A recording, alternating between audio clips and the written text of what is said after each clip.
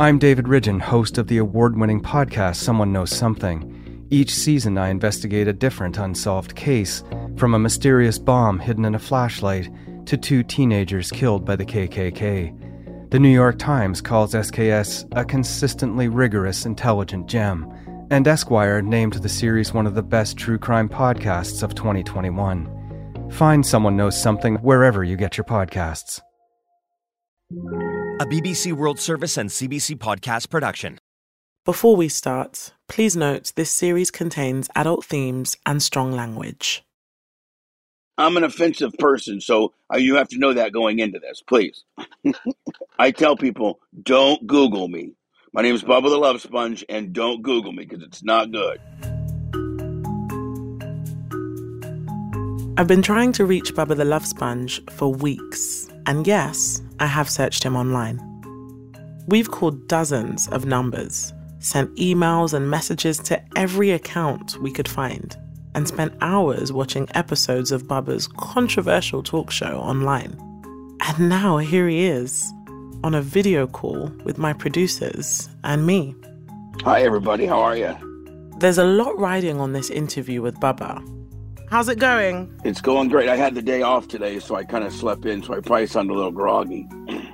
We really appreciate your time, because this has been something that I've been working on since last year, and what a story. And you guys don't even know half of it. Like, I lived with Janessa, the Janessa Brazil.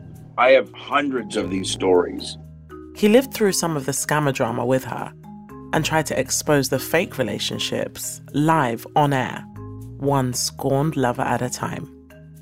While Janessa seems to have left morning radio behind, given their history, I'm pretty sure Bubba will know where she's landed. The radio host, known for his provocative content, has a wide smile. He's holding his phone close to his face, so his flat-brimmed cap takes up most of the screen. I hope I can add some insight for you guys.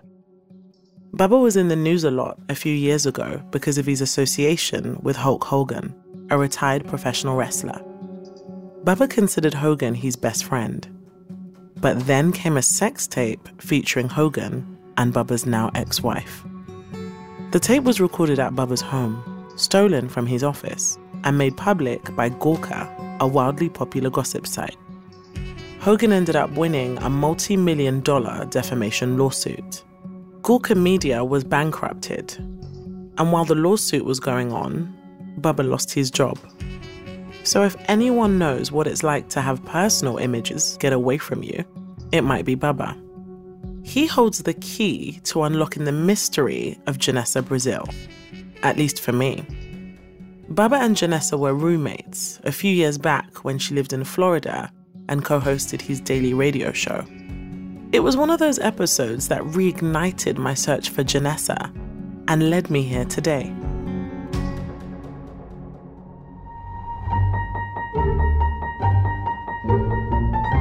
From CBC Podcasts and the BBC World Service, my name is Hannah Jala, and this is Love, Janessa.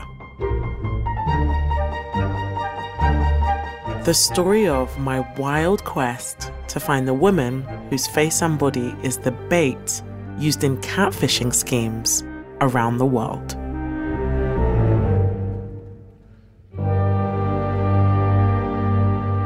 Episode 5, Bubba. I'm not sure where Bubba has taken the call. The room is dark, with a bank of red lights behind him. But that question can wait. I want to dive right in. I start to ask my next question, but he's gone. Bubba's just dropped. After a few tense moments, Bubba's back and hasn't missed a beat. Okay, there I am. Whew, okay. I love your accent, by the way. Are you from UK? Yes, born and raised in East London. When I hear a British accent, I love it. It's so refreshing from the standard stupid American accent I have to hear all the time.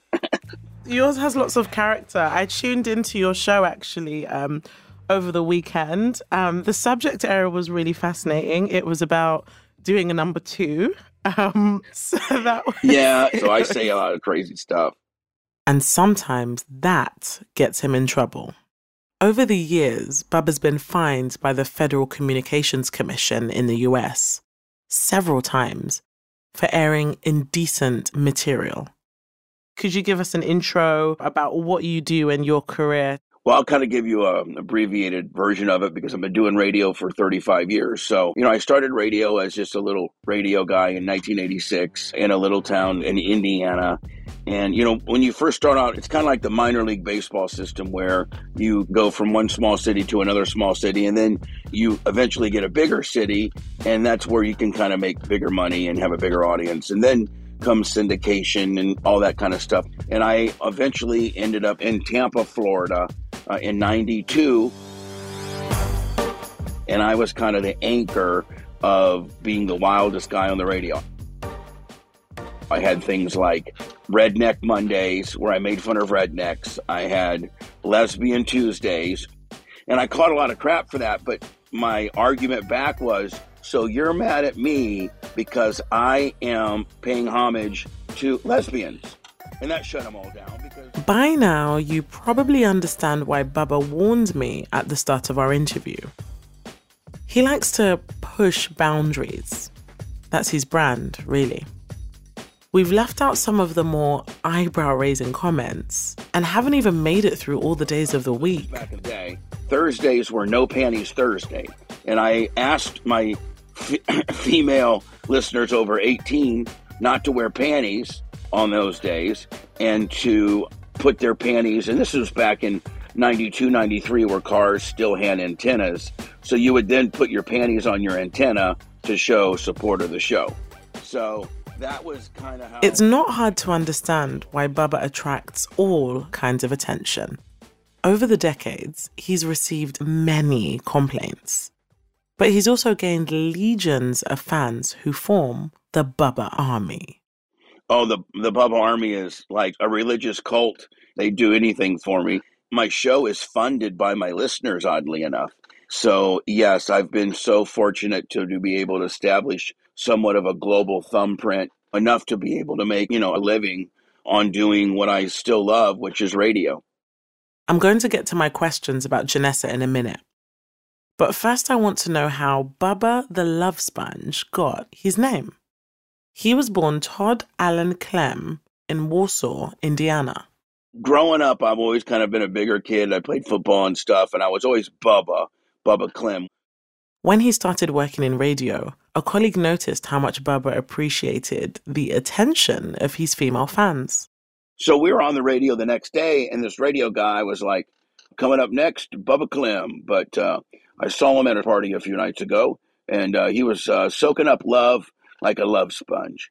Well, it eventually stuck, and I used it all my career, and then I changed it legally because I ran politically. I ran for sheriff here in Tampa, but I wanted my name to appear as Bubba the Love Sponge on the ballot. Sheriff Love Sponge. He didn't win, but that would have been an interesting chapter. My driver's license and my passport and everything says Bubba the Love Sponge Clem. And people think I'm being a real smartass. And when I got married, my wife was Mrs. Bubba the Love Sponge Clem. I guess the Love Sponge is actually my middle name, but I just tell everybody I'm Bubba Clem. Partway through our interview, he suggests we take a tour of his studio. I can now see the lights in the background are part of a soundstage. Can you see the stage back there? Oh, yes, I can. I actually have a shower in my studio. Hold on, let me show you. Oh, wow. Okay, it's actually huge. Yeah, it's a very big space. We have bands and stuff on the stage. You can't do some of the stuff I used to, I decide not to ask him to elaborate about some of that stuff they used to do. I'm also keen to get to the reason for this call, to find out more about Janessa. Let's just go back to the beginning. How did you meet Janessa Brazil? I met Janessa in New York at Howard Stern Studios. And I just thought that, oh my God, she's so stunning. She was not really a porn star. She had her own website. her members-only website. And she was married at the time, but I found out that they lived in the Tampa area. So we got her information. As soon as we got back to Tampa, we had her on the show. And then she ended up kind of being a regular. We'd have her on every few weeks. And so I have been friends with her since then. And there was a period of I think 2019, she actually lived with me. She was also a co-host on my show for about a year. Bubba's affectionate nickname for her during that time was J-Dog, and he confirmed that Janessa is, in fact, a stage name. But her real name is Vanessa, and that's out. That's not like a secret or nothing. At this point, I'm reminded of both Simon and Roberto, the men we've talked to who believe they had been in contact with the real Janessa Brazil. Both of them said the real Janessa's name was Vanessa. But I knew her as Vanessa privately. When she was on the air, she would be Janessa. And I'd always slip up. I'd either say one or the other. If we were in public, I would say, "Hey, Janessa," when I was supposed to say Vanessa, and then vice versa on the air. To someone that's never met her, like me, for example, how would you describe her personality? I would say beautifully sassy. But, the expression that beautiful women have insecurities and issues, certainly is appropriate, and not weird or bad ones. It's just that sometimes she would get down on herself a little bit, just because I don't think that she necessarily, as Janessa gets older, really wants to be in this space anymore. I think she just turned 40. So I think she would like to distance herself from that life, so to speak. Maybe this explains why Janessa seemingly vanished a few years ago. Her digital footprint had become an archive of old posts and images. But according to Bubba, she was taking stock, preparing to shed her cam girl skin and start over. I think her being on my show for a year was kind of a segue out of porn, but yet still in entertainment. She was literally just a co-host, a woman's perspective on a man-skewing show, which was refreshing. So it was a very sad day when she left, and I wish she was still here. So where did she go? And will Bubba be able to help me find her?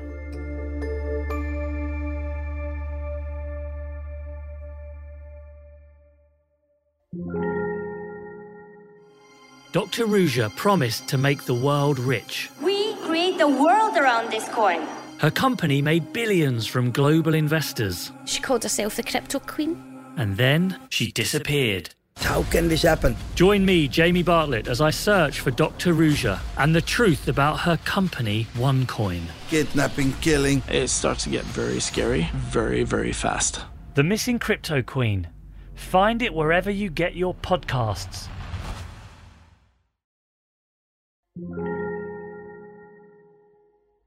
The more Bubba talks, the more I want to understand who Vanessa is and what her connection to the murky world of catfishing might be. She's got a pretty smile, but she's tough. She's got her shit together and she's tough. I now know she's a woman in the process of creating a new life. A woman with a complicated past. A woman with a dynamic personality and big ambitions. Both Roberto and Simon thought they'd connected with a woman who'd lost her sense of self.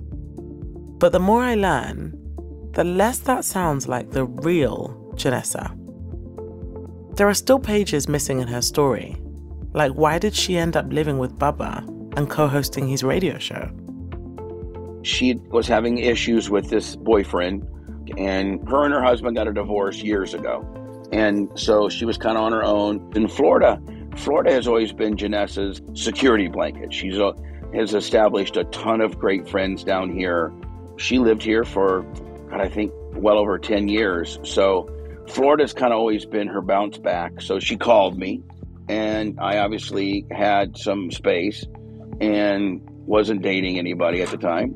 And so I'm like, yeah, why don't you come live with me? We'll hang out, and I'll try to incorporate you, if I can, on the show. So that's kind of how it went down. What kind of friend was she to you? She was a very close friend. that I could have any type of conversation. And we spent many a dinner talking about spirituality and her parents and her mother and her trials and tribulations. And I knew a lot of her backstory. We became very, very close.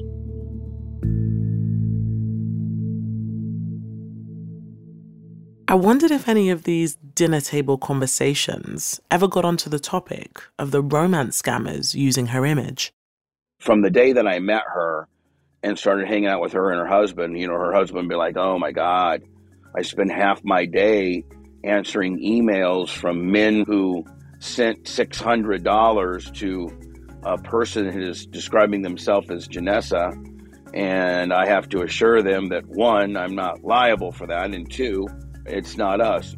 I quickly found out that people would take her image and then just start portraying themselves as her for men to send her money. God, I just don't understand how gullible some of these men are. Bubba says he often receives letters and messages from men who have been scammed. She has to be one of the most catfished images, just because I get catfishing things weekly from men that think that her and I are still, hanging out, trying to say that I've been scammed by your friend and what are you going to do about it? He says victims and their lawyers come to him for answers, information, and sometimes for restitution. The one that I just got last week was an attorney from, is it Ghana? And it said, I know that you have connections to Janessa, and she has scammed my client out of like 180,000 euro or whatever. Ghana enters the narrative again. Only this time, according to Bubba, it's a Ghanaian lawyer reaching out to get more information about Janessa. His client has allegedly been scammed by people using her images too. Sakawa boys are not part of this conversation. Just another angry letter asking for answers that won't be found. But many of the writers are convinced Janessa is benefiting somehow. It reminds me of the woman who called into Bubba's radio show asking for help. Her husband had been reeled in by a fake Janessa.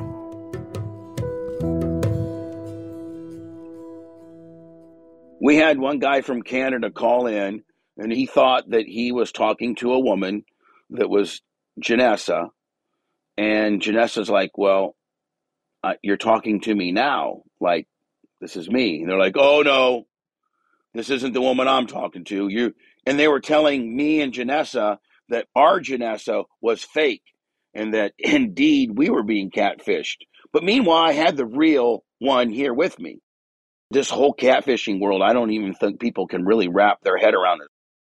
Janessa was just like, see, this is what, I go through on a daily basis, because at the end of the day, whether it's the disgruntled wife or the guy that is, sent $3,000, if by chance they happen to get a hold of the real Janessa, they really are not happy with her. And in a lot of instances, they want their money back. She feels horrible about it. She hates it. She wishes that these images weren't out there and stuff. But, the expression they say, when you put something on the internet, it's up forever. Even if you delete it, it's there. Despite all of the stress and negative attention, Bubba says Vanessa knows how to shield herself from drama. He thinks her resilience comes from experience. She had a very tough life growing up in Brazil. And, I guess after the first 100 of these catfishing things, she kind of is very resilient. And for the people that do contact her, she's always super, apologetic and stuff. But she's learned how to kind of compartmentalize. And she knows that world's going to always exist. Even when she's 70, there'll be people using that image to shake down, younger people. If it wasn't so depressing, it would be funny to think of scammers using pictures of Janessa in her 20s, years from now, when she's a senior citizen. Considering how close you were to her as well, would you say that you genuinely see her as the victim? Well, I do see her as a victim. But, she did take those pictures. She did have a very public website that leaned, sexually. And she takes a little responsibility for those images being out there. If she was Happy Susie Homemaker and didn't participate in the industry that she did, perhaps this wouldn't be happening. But I think she's like 90% the victim. I've had some victims blame Vanessa for putting her images out there in the first place. Others speculate she's the one pulling the strings in the Janessa scam universe, bringing in boatloads of money. But to hear Bubba say that Vanessa is only 90% the victim surprises me. If, as he says, her pictures were stolen without her knowledge, how could she be at fault? Then Bubba comes to her defense, drawing a line between Janessa, the woman we see online, and Vanessa, the real woman living a real life. Vanessa is a very conventional girl. So I've known about all of her relationships, and none of them involved, trying to scam money out of anybody. She's never participated in any of this. And if she needed to ever make money, or, she always had a modeling opportunity or a web show, or, she didn't need to do that, because let's not forget it's illegal as well. It sure is. But we know the legal system isn't great at cracking down on romance scammers. Our call is winding down, so it's time to ask Bubba one final question. The most important question of our conversation. Will he help us get in touch with Vanessa? We hope that she is happy to speak with us. Oh, I'll get it done. Her and I are so very close. I'll make that contact today. Music to my ears. It makes sense to me that Bubba and Janessa seem to understand each other in a way most people wouldn't. Each of them exists in an ecosystem that's strange, even disturbing to some outsiders. The shock radio world, the world of adult entertainment. They both gave themselves new names. They both trade in unorthodox behaviors, in exposure. But don't many of us seek out attention and exposure in some way? There are so many layers to this story, and I finally start to let myself believe that I'm getting closer to Janessa. Especially when Bubba shares her email address. We quickly dash off a message to Vanessa. A minute later, a ping. Has she already replied? No, it's a bounce back message. The recipient's mailbox is full and can't accept messages now. We try again the next day. No bounce back this time. And a few hours later, a response. Sure, happy to chat.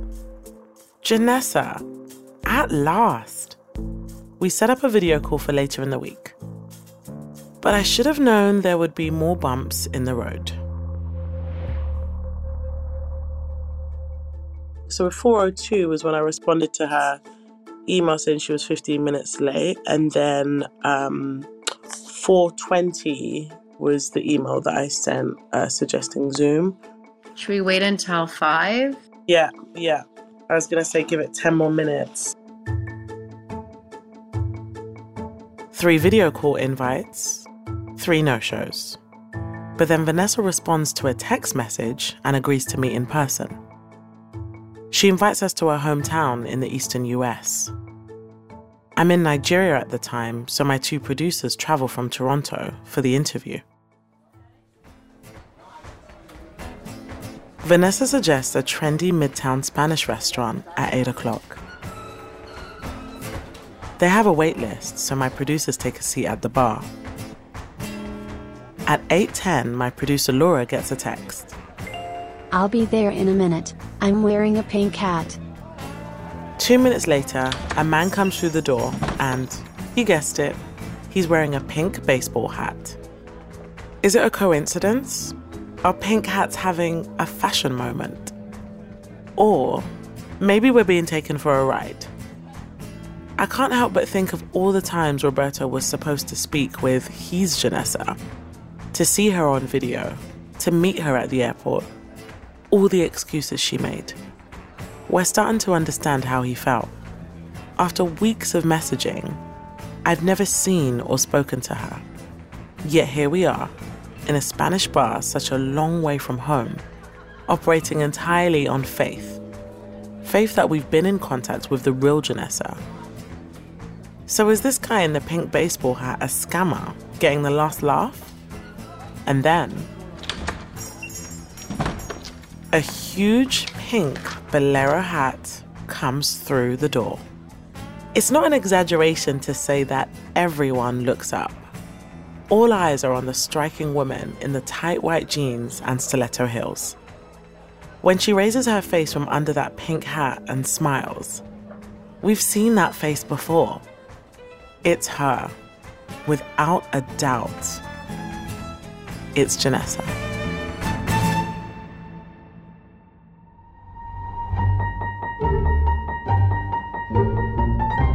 We are in my bedroom right now where the magic happens. And I mean where I make my money on webcam. Made my money. What do the words say by your headboard? Oh, it says dream. And the little neon sign. That's next time on Love, Janessa.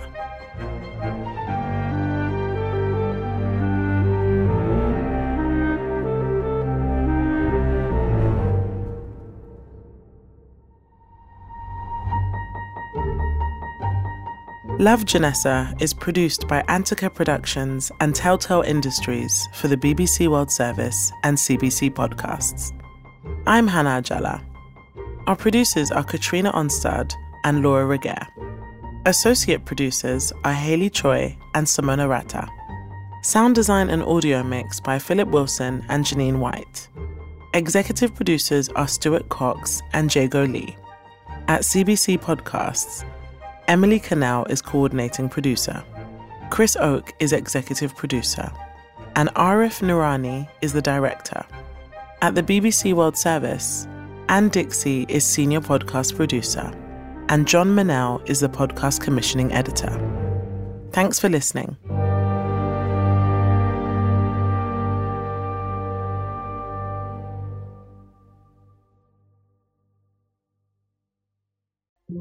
A BBC World Service and CBC podcast production.